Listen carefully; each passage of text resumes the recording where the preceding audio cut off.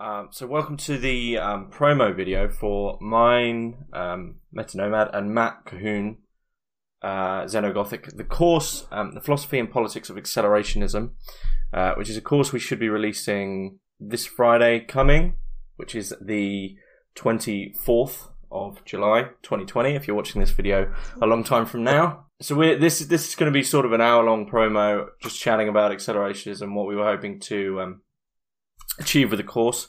So I'll start just by briefly saying that my philosophy lectures I'm doing, and Matt's doing the politics lectures. The philosophy lectures are largely based off my thesis, Accelerationism, Capitalism as Critique, but they do serve as a big expansion on that, especially with regards to desire. So the philosophy lectures are sort of underlying the philosophical process and what we mean when we say accelerate the process.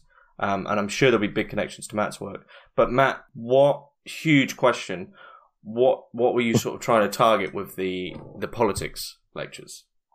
Yeah, I feel like for me, especially, and I think maybe for everyone, when it comes to talking about politics of accelerationism today in 2020, there is the long shadow of a lot of the quite horrible stuff that's been done in its name in more recent years.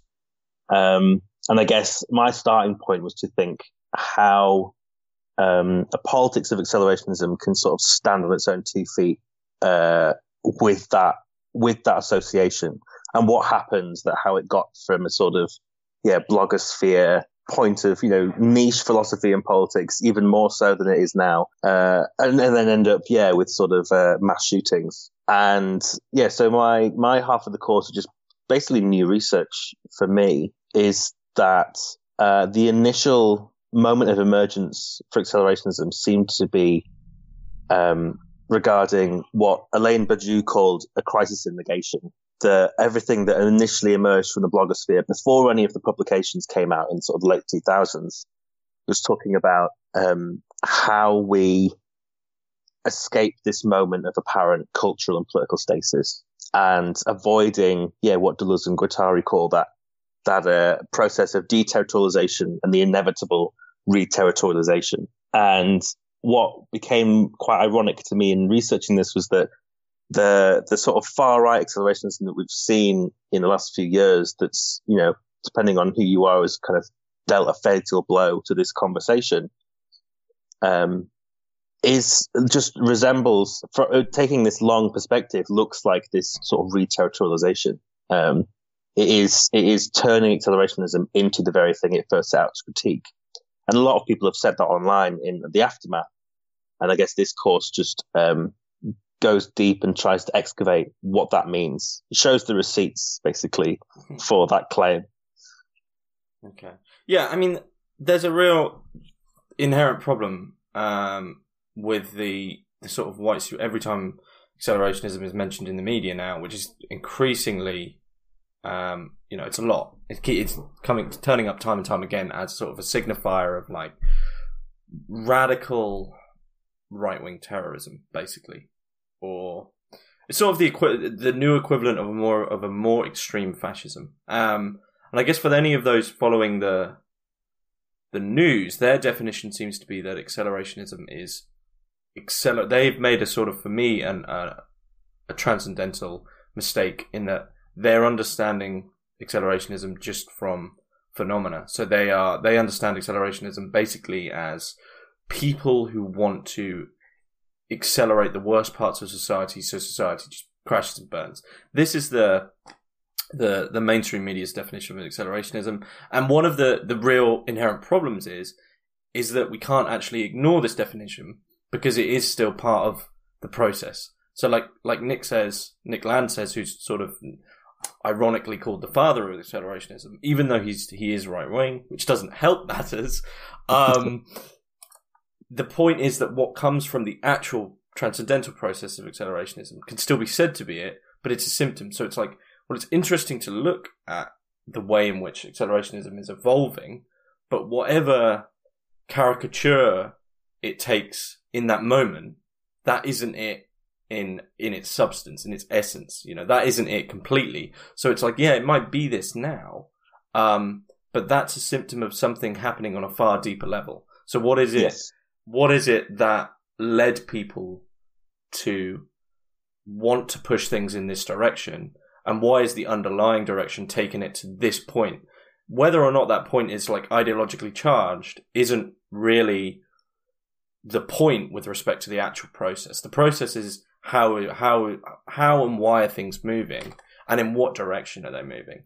So it's sort of just a confusion of confusing like what's going on at a societal level with what's going on underneath that, which is sort of the difficult thing, because if you're not philosophically literate, shall we say, then you're never going to get to that level. And I'm hoping that our course will sort of say, look, here's what it was before it got sort of tarnished, because obviously something so controversial and like an absolute stoppage, like no one wants to sort of, when you have something so abhorrent as right-wing terrorism and a shooting, no one wants to be the person to say, like, let's look at this in a different light, because you instantly come across this kind of, like, hang on, are you sympathizing with it? It's like, no, but when we strip away the aesthetic here and what's going on at societal level, there's a point that we were talking about years and years ago, which has now been overtaken because this thing is so monolithic that you don't, people hand it with kiddie gloves because they don't want to go near it.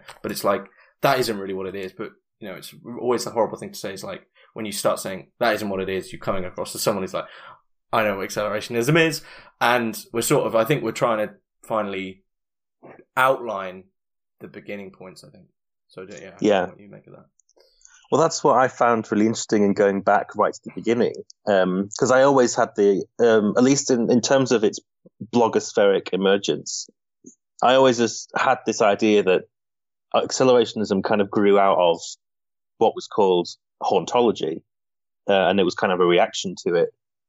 So Mark Fisher writing about hauntology on his blog in the mid-2000s, and then there was a backlash to that, and then accelerationism kind of emerged as this new, revitalized thing.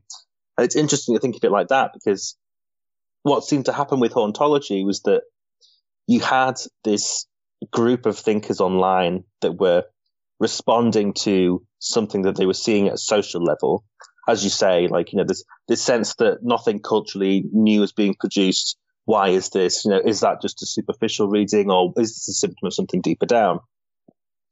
And then you get this weird irony where the very people that a lot of these writers are talking about, who they see as sort of like, they describe as hauntological, a lot of them just assume that what this blogosphere is doing is just compartmentalizing their cultural activities and sort of trying to, hauntology is not just rather than being like a kind of symptomatology of our cultural postmodern moment. It's just another way to, throw a novel new genre at something that's trying to stay clear of this kind of capitalist process of appropriation. Which, the great irony of that is that, hauntology then becomes seen as the very thing it was trying to critique. And it's kind of interesting to see that happen. And then accelerationism basically do the same thing. And it's not to say that this new far right accelerationism isn't accelerationism. It's just like the meeting point of this Ouroboros process. It's the starting point biting the tail. And that in itself, I think, that's that seeing that culturally, I think, makes it easier to apprehend what's happened at a kind of cynical and cyclical capitalist level. But that in a way, that image, I assume, is a great starting point for getting into actually a lot of deeper philosophical questions. Yeah, I mean, this is the thing that Nick Land does outline in a quick and dirty introduction to accelerationism, is that the very nature of accelerationism is, if you think you've caught the thing, if you outlined, like you said with the Ouroboros there, if you outlined the head biting the tail and said, that's it, that's the final loop. It's like, no, you've found one iteration of this process. What we're trying to do is go one level deeper and say, where's this process come from? What is it that's pulling the strings of the process in itself? Any sort of symptoms or reactions or emanations that come from the process are certainly interesting to look at. You could sort of say, well, why did that happen? And draw it back and say, or this is happening with a process, this got re-territorialized, or things along these lines. But if you take one of those as the definition of the whole system itself, then you're going to get very muddled. And I think this is sort of the big problem is sort of especially with the aesthetic of accelerationism.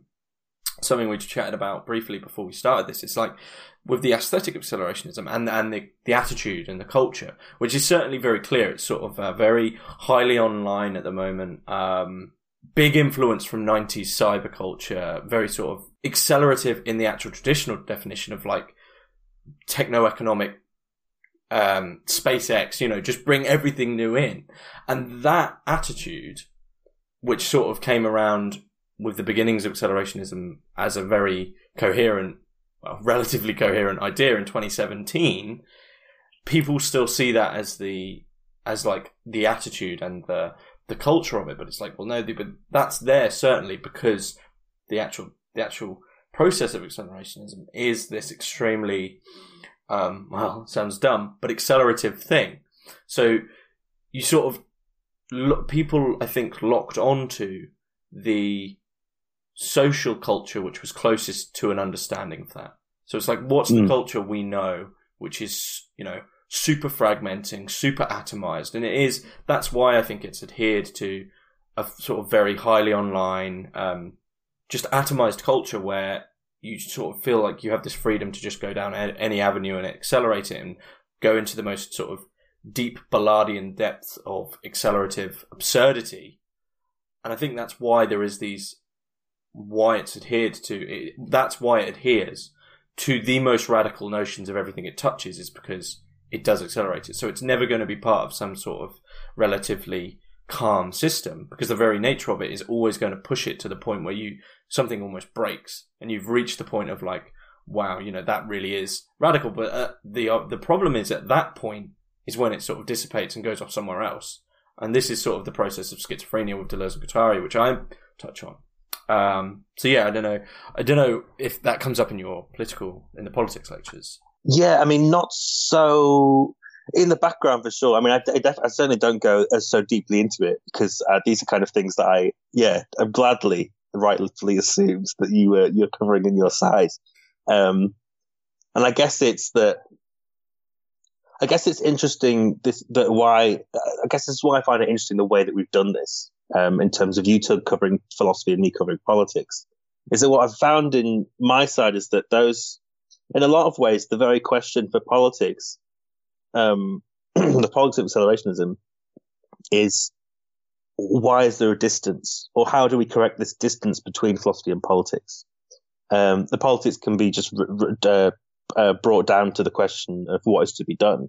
We have this, we've diagnosed this problem. We've seen, to some extent, the deeper machinations of it. So what do we do in response, if anything? And the way that question then becomes removed from philosophy, in the sense that, I think that's kind of and I've heard some people talk about the sort of right wing, the far right, calling it far right, I almost feel like it's better to call it like a 4chan accelerationism. Be honest about where it's emerged from. But in a way, it's like that. I've also heard people call that like a non-philosophical accelerationism, which I find like an interesting thing to call it, as if to say, does that mean it's purely political? But then, to what extent is there even a politics there if it's not informed by some sort of deeper analysis of what's going on? So it's that, again, it's also that sense of to what extent that distancing of these two things is also part of this process that is being that we're trying to critique, this accelerative process.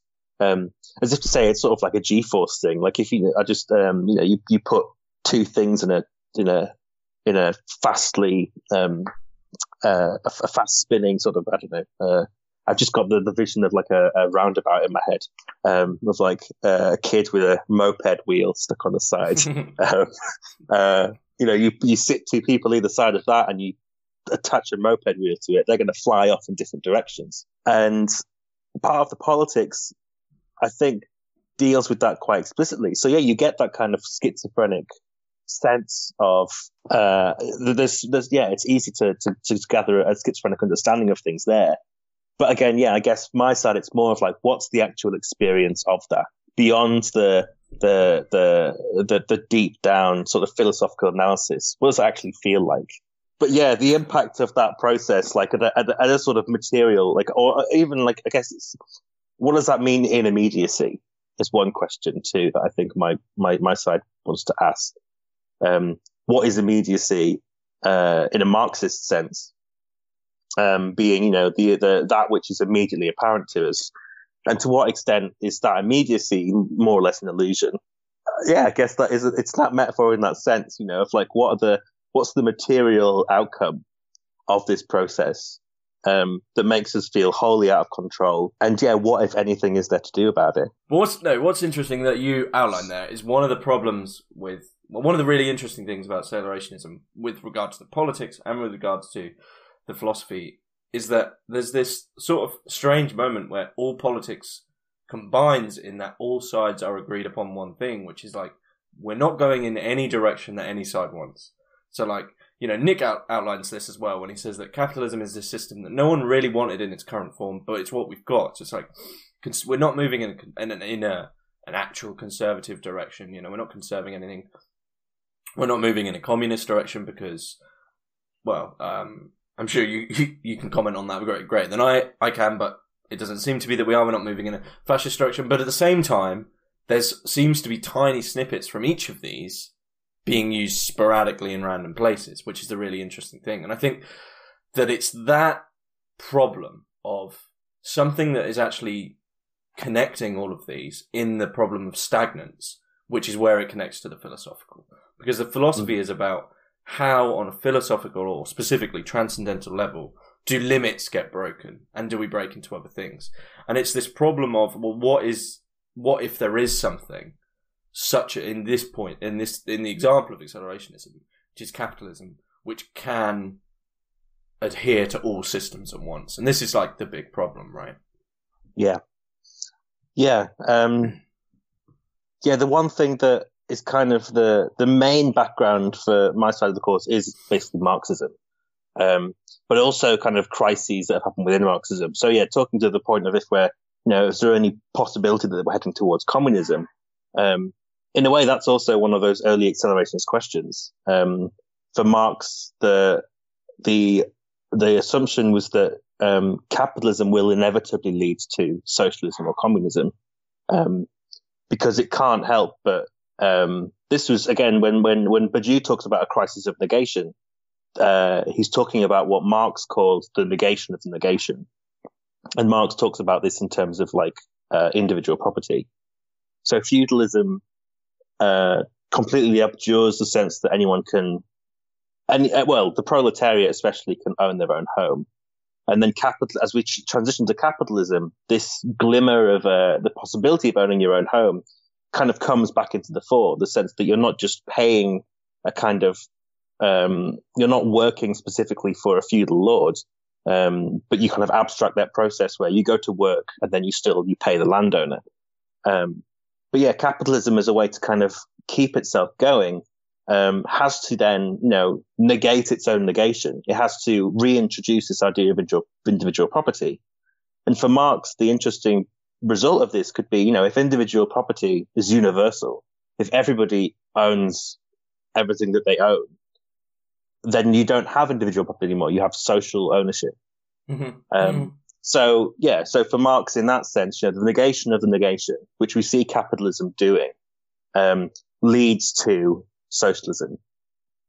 But the problem then you get later on in the 20th century is there's already this awareness that this isn't quite going to go so smoothly. Capitalism has a tendency to, re-territorialize, to implement a certain drag on itself, to hold on to as much as it pushes and drives itself towards progress. So it doesn't, exceed its own bounds. It places a certain amount of drag so that it can remain in some sort of static form. And you see that now where, we don't necessarily have the idea of individual property is again being negated even further, so that now rent is kind of like a norm, not just in terms of you rent where you live, but you also rent culture. You have a Netflix subscription, a Spotify subscription, where you don't own any of the media that you're enjoying. You subscribe to access to it. And this sense of what some people, I think Peter Frey's calls this rentism, that this is one option of a post-capitalist future where, capitalism as this sort of a moment of tension completely dissipates, and we just have this static rentism where you rent everything. And that causes real problems for Marxism. Then it brings to the fore this problem of agency, which is shared absolutely with accelerationism. Is it a case that we do nothing because the system's going to go a certain way on its own, or is there a sense that capitalism needs a bit of assistance from us to become something new? And that's a question that's asked in 2007, before the Accelerationist Reader, before most of the books are published on it. And that's a question that we're still arguing about. Yeah, I mean, we can touch on conclusions because there's never really going to be a conclusion. What is your direction with that, with respect to human agency actually being able to do something with capitalism?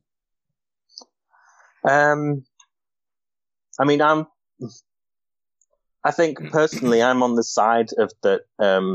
We have to do something.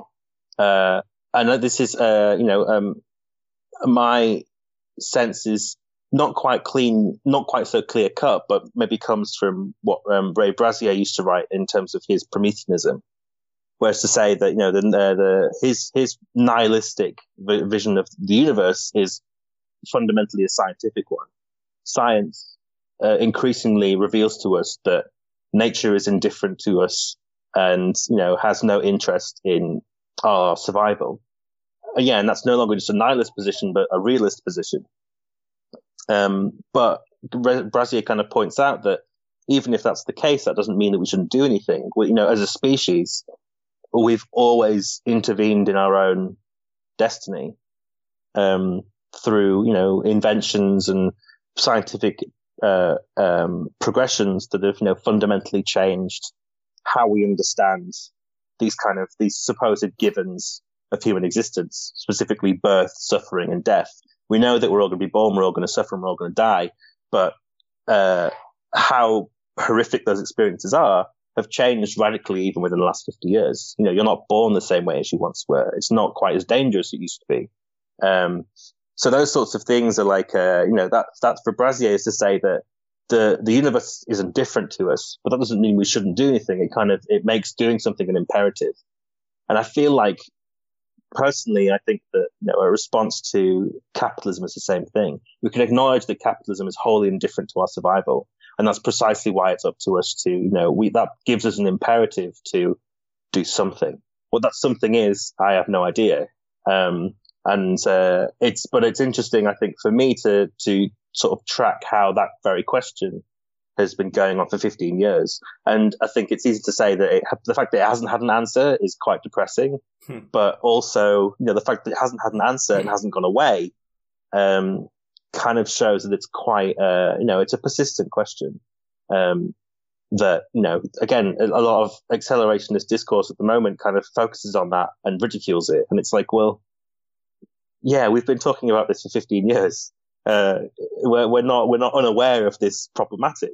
If anything, it's the core problem. And thinking about it is part of the imperative, right? To actually address this issue is a starting point.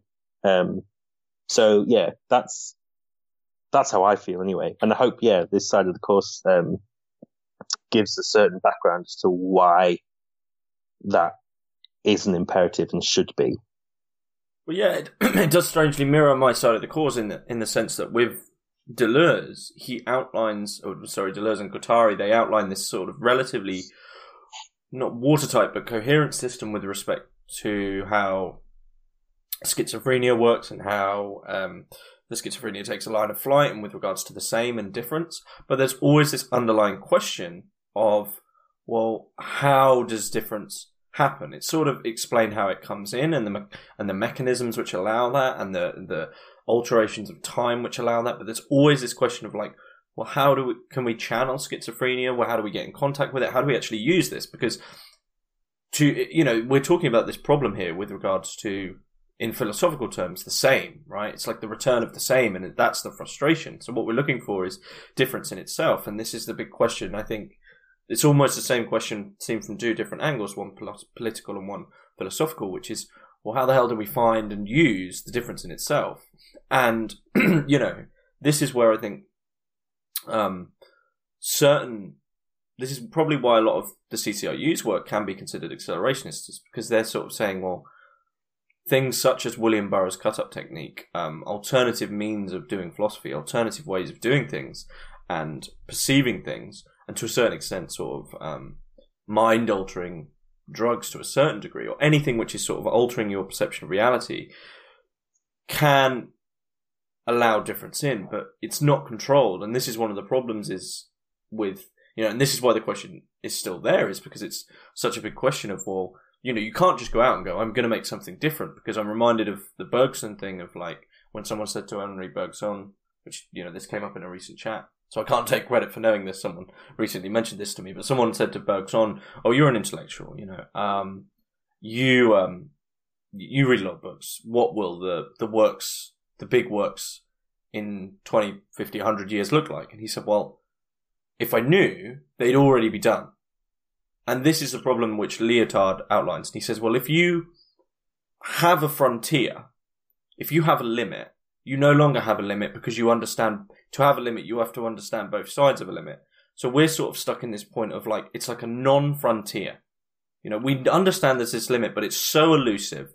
It's like this non-limit which isn't there. So we almost need to find this way of definition or defining things, and then we can finally move beyond it. But it's this first limit which we can't move beyond, because something else is in control of how it moves. And this is there's the big problem which we've been talking about. So I think, like you said, it's sort of redundant when people say, oh, you've been struggling with this for years. It's sort of like saying, well, yeah, but people have been struggling with the meaning of, people have been struggling with epistemology for years. It's the same thing. It's it's a big question, and big questions are good questions. I guess that's it, right? And and too often acceleration is reduced to a small question. But I think that came up in my side too. There was a definition that, I think especially for the early blogosphere, Lyotard's Libidinal Economy in particular is sort of acknowledged as like this great, the book of accelerationism, at least from the perspective of the 70s.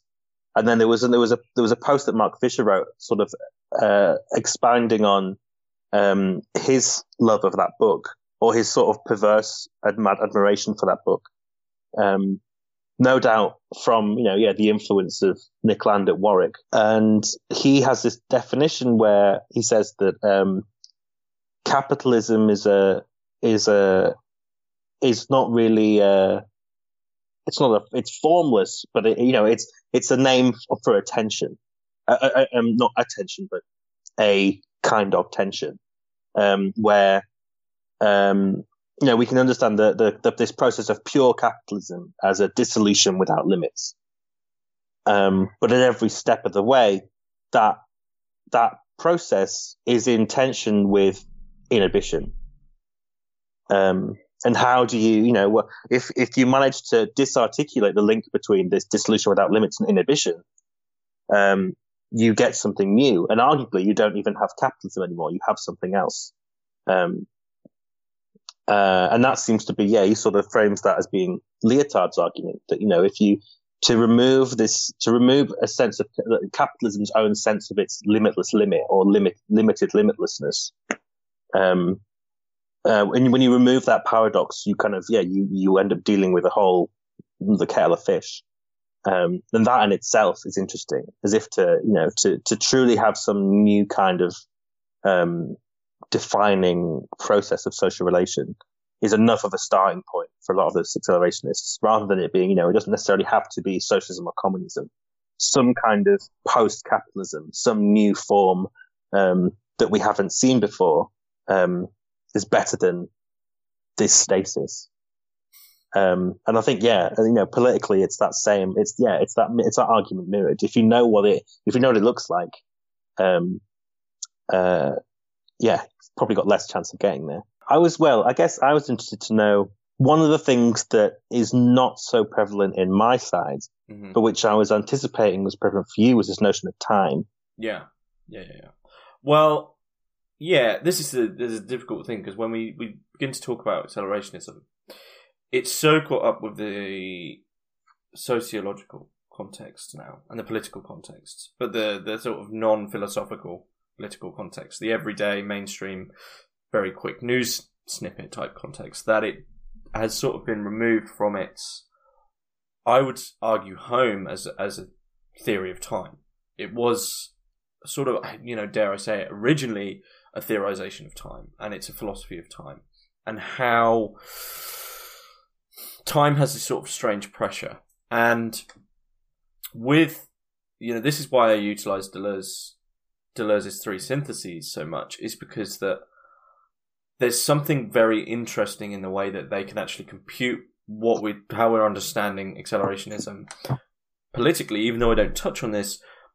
But, just to think about the Deleuze's first synthesis, where your present is simply the past retained and the future anticipated, but you're completely passive to it.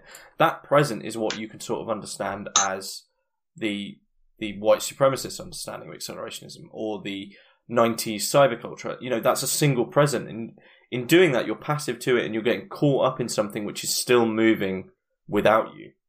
It's moving you, but you're getting caught up in one single present. And then when you begin to look at the second synthesis and begin to have this aimed memory of looking back at these different nodes, that's when you can begin to understand that there is this differentiation. And once you can sort of step back from that and understand there's these modes where it's become different things at different times, well, then you can start to see, well, hang on, there must be some underlying thing which is actually controlling all of this, which is sort of what we're on about. And that's when the third synthesis comes in, which is really important, which I consider basically the entire structure of what it is to accelerate and what the actual process is the cut on the cyclic external return, where something different comes in and something new comes in.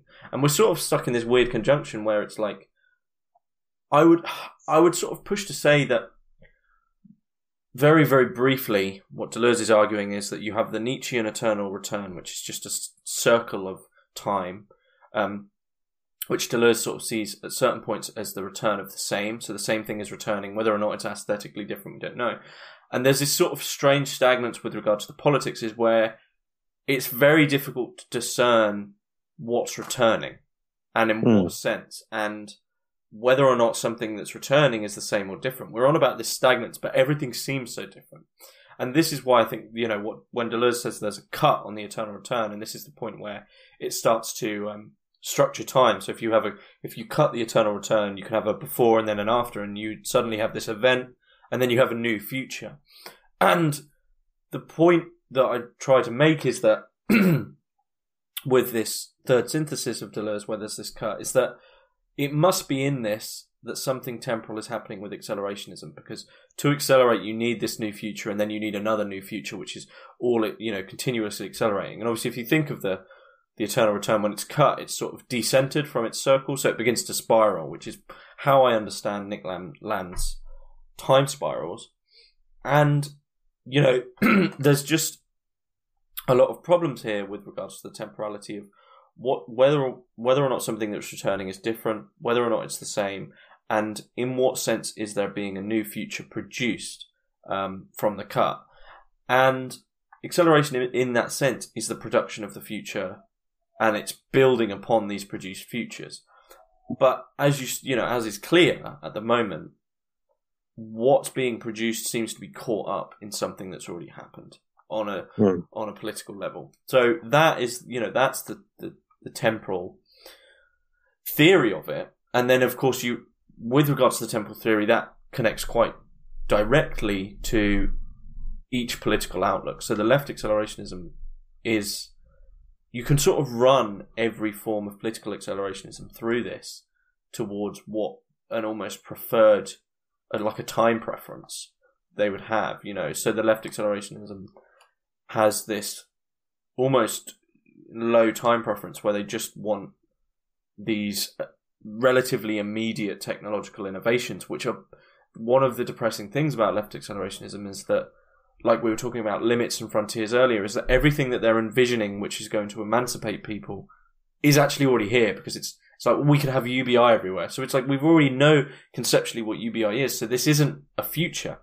And the same with automation, is like they're not thinking or conceptualizing of automation in any new way. It's like we could have more automated tills or more jobs could be automated. So it's like you're still within this certain structure which we're stuck within, but people have this pseudo form of emancipation in it. So it's like this limit that they haven't gone beyond. So it's actually their futures are actually, as far as I'm concerned, present, because the things they're on about are already here in certain forms. And I think that's probably key where the unconditional accelerationism and left accelerationism differ, is that the unconditional accelerationists are at least dealing with what isn't here yet, what hasn't arrived. And obviously, to a certain extent, right accelerationism, it's just touchy waters, isn't it? I mean, we don't. Yeah. I always put that just down to the singularity, but people have started renaming that the singularity accelerationism, Landian accelerationism, which I think is a bit more apt. As for right accelerationism, there needs to be an outline. But that's the temporal theory, really. I mean, does that connect in with what you're doing? Yeah, I think so. A lot more than I expected, actually. Not expected from your side, but actually that's tweaked some things for me. That's kind of there's a chapter on the relationship between accelerationism and ontology, and it is essentially understanding them as a spiral, and essentially described. Really, there's a sense that Alex Williams once described hauntology as a theory of good postmodernism, as if to say that that hauntology the hauntological moment in blogosphere was an attempt to describe how this negative feedback loop of the what was it Frederick Jameson called the cultural logic of late capitalism. This negative feedback loop suddenly starts to become positive. Where these musicians and artists that are using, they're kind of enjoying their stasis, this kind of cultural dementia that we're going through, and in the process of trying to capture that feeling, they produce a new kind of creative moment. And then the strange irony again said earlier that in calling it hauntology, then the polarity, despite trying to emphasize the positivity of that feedback loop and giving it a name, they kind of inverted the polarity and made it negative again, and people turned away from it. And accelerationism also seems to start the other way, where it starts off as affirming the positive feedback loop of late capitalism, at least the brief moments where it rears its head. And yet again, in naming it, it goes negative. And then there's now this sort of struggle for the last sort of maybe 5-10 years to try and make it positive again. And I think, part of this naming process is an interesting one. People referring to, I think unconditional accelerationism is sometimes called Landian accelerationism. Alex Williams being the first person to actually try and provide a theory of accelerationism for 2007, referred to it as a left Landianism before taking the name from Benjamin Noyes.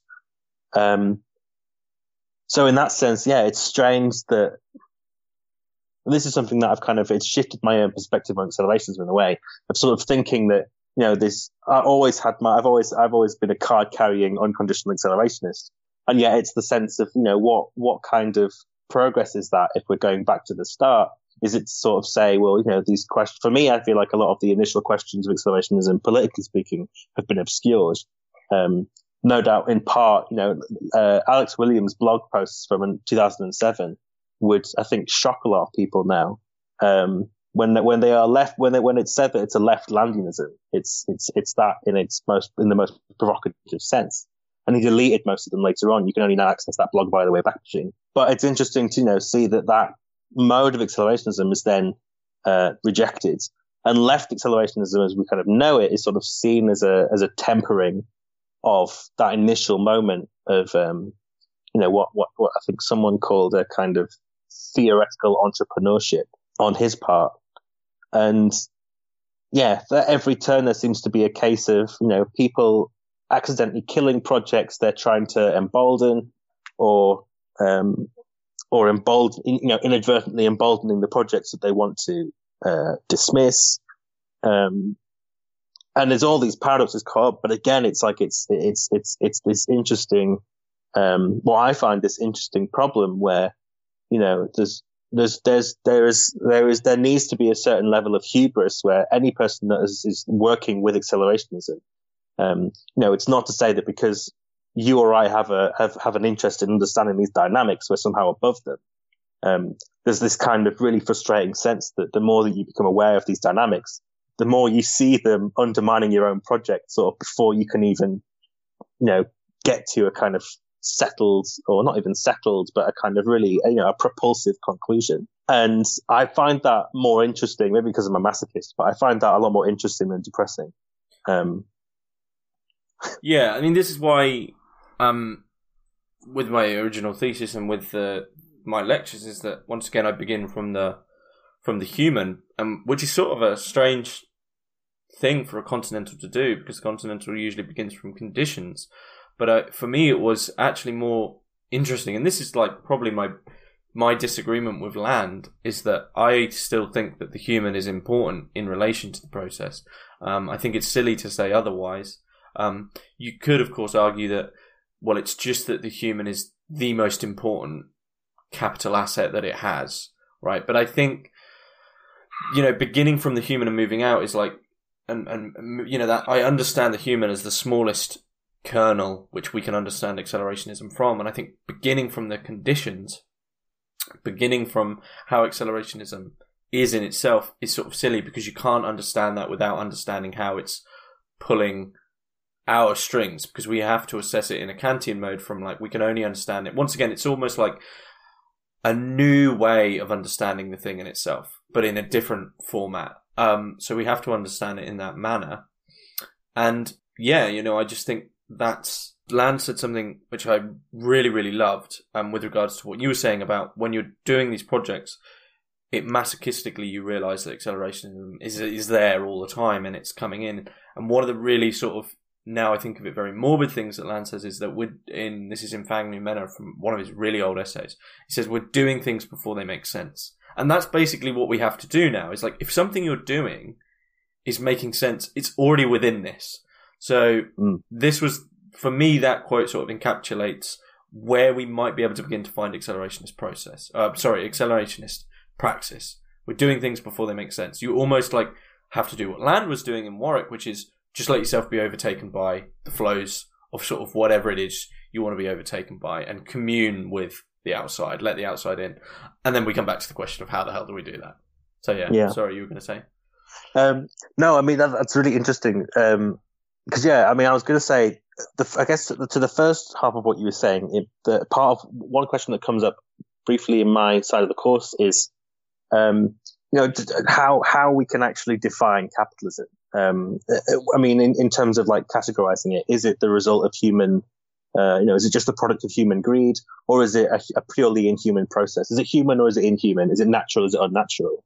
And part of the very, the difficulty of trying to deal with capitalism, I think, is because it does kind of slip between those kinds of understandings and the kind of at various different levels. But yeah, I think that's part of how, it's a kind of like the starting point for the course for me, which I was actually very surprised by. I'd never expected to start in this moment was with Elaine Badiou, who I'd not really read too much of before actually starting the research for this project. But I found, there's a lot of the initial speculative realist philosophies that were kind of a precursor to accelerationism in a way, took what his charge very seriously, which was that, philosophy has always philosophy doesn't exist on its own. It doesn't progress. It doesn't. We don't have philosophical progress by philosophy's own merits. It doesn't move just through its own activities alone. And he has these like 4 pillars that surround philosophy and influence it, and that philosophy influences in turn, which are science, politics, art, and love. And which I'd kind of just interpret. I mean, I don't know what he means by love. I guess that's kind of like intersubjective kind of understandings. But, he says that in every turn, a new philosophy has been needed to birth a new science. So he points to like Plato and mathematics, Hegel and Marx in history, Nietzsche, Bergson and Deleuze and biology. Each of these major figures in philosophy have helped, fundamentally change how we view a certain type of science. And so he says that, there's a new philosophy needed now that can, help us come to terms with this beast called capitalism. That, as you say, we're doing things before we understand them. We don't really, as much as, Karl Marx left as this mammoth unfinished work of Capital that seems to, predict and describe capitalism's dynamics in kind of incredibly prescient detail, we nevertheless kind of don't understand its effect on us as subjects, on the world at large, on our perceptions of reality and time. And, it's as if to say that in a way we have new sciences at our disposal that are helping us come to terms with this. Our sort of new cosmic perspective on the planet Earth kind of allows us this newly inhuman view of our own activities. Things like quantum mechanics, give us a better understanding of contingency, I guess. But, where's the philosophy that kind of combines these new scientific developments in a way that actually, complements these new perspectives of ourselves and the planet that we live on? And he doesn't seem to think that exists yet, not in a way that it has done for these other developments. And it's, the speculative realists take up this charge very seriously.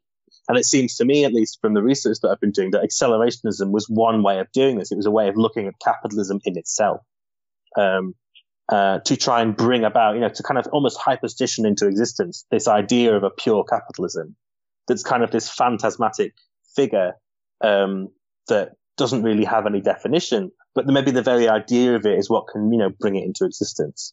And that again, in encouraging this separation between the human and capitalism, by kind of, exacerbating that sense of alienation that we have,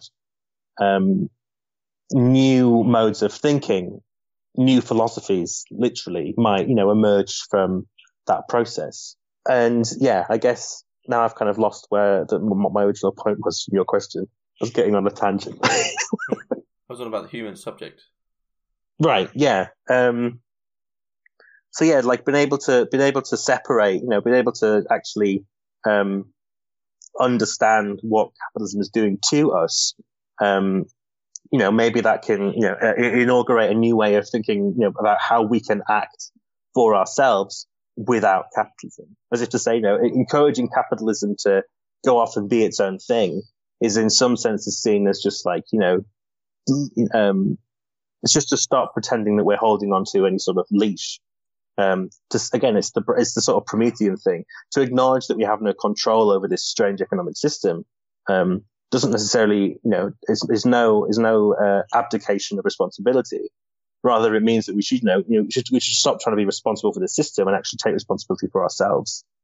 In that sense, the acceleration of the human subject alongside the acceleration of capitalism, both those processes can be disentangled. And that's kind of something that comes up in the course too, this cultural sense that, technologically capitalism is progressing at an alarming rate. But culturally, it's as if we kind of hate this speed. We hate the fact that a new iPhone comes out every year or something. So we do a certain amount of drag on that system culturally. I make the example of video games. The fact that I think I've bought 4 video games this year, and all of them are remakes from like the 1990s. And having this sense that, it's actually quite nice to just see something we have a desire for the familiar. And I don't think that's necessarily a reactionary, like a part of reactionary nature. It's just to say that that technology is accelerating far faster than our memories are. So that it's actually the familiar is far more fleeting than the new. So we hold on to the familiar rather than kind of embracing the potentials that might come from this rapidly accelerating technology that is far exceeding our bounds. Being able to actually get familiar with new products before the new one comes along. If we can detach capitalism from that very, that our need for whatever that emotion's called, that need for nostalgia, that frees us up as well. Okay. I think that's a good place to finish up with the chat. If we just say a few things about the course. So the course, as I said, should be coming out this Friday on the 24th. So there's going to be 10 lectures. So I've got 3 lectures, but mine are a bit longer than Matt's. So I've got about 3.5 hours of content, and Matt's got about 5 hours. So you're looking over 8 hours of content, 10 lectures in total with the transcripts. So then the pricing is going to be, just for those course materials, be £100 for those course materials and a seminar, which there'll be 4 dates put up, all on weekends. One session at roughly 10 a.m. GMT and one at about 7 p.m. GMT, 2 of them each. That'll be £150 for that one, and then for all of that plus a 1-on-2 with me and Matt, it'll be £200. So this promo video will be going on YouTube on the Tuesday, and then I'll put the links in the description for those interested in the course after the fact, once it's released. But it will also be on about it and sharing it on Twitter and all social media and things like that. So if there's something that interests you, or you want to enroll in, just find the links. Or if you have any questions, then feel free to message me or Matt. So it's MetaNomad on Twitter, or is it Xenogothic on Twitter? Yeah. Is there anything you want to add? No, just it sounds great. I'm really looking forward to doing this. And excited for more accelerationist chats with even more people. Yeah. Okay. See you guys there.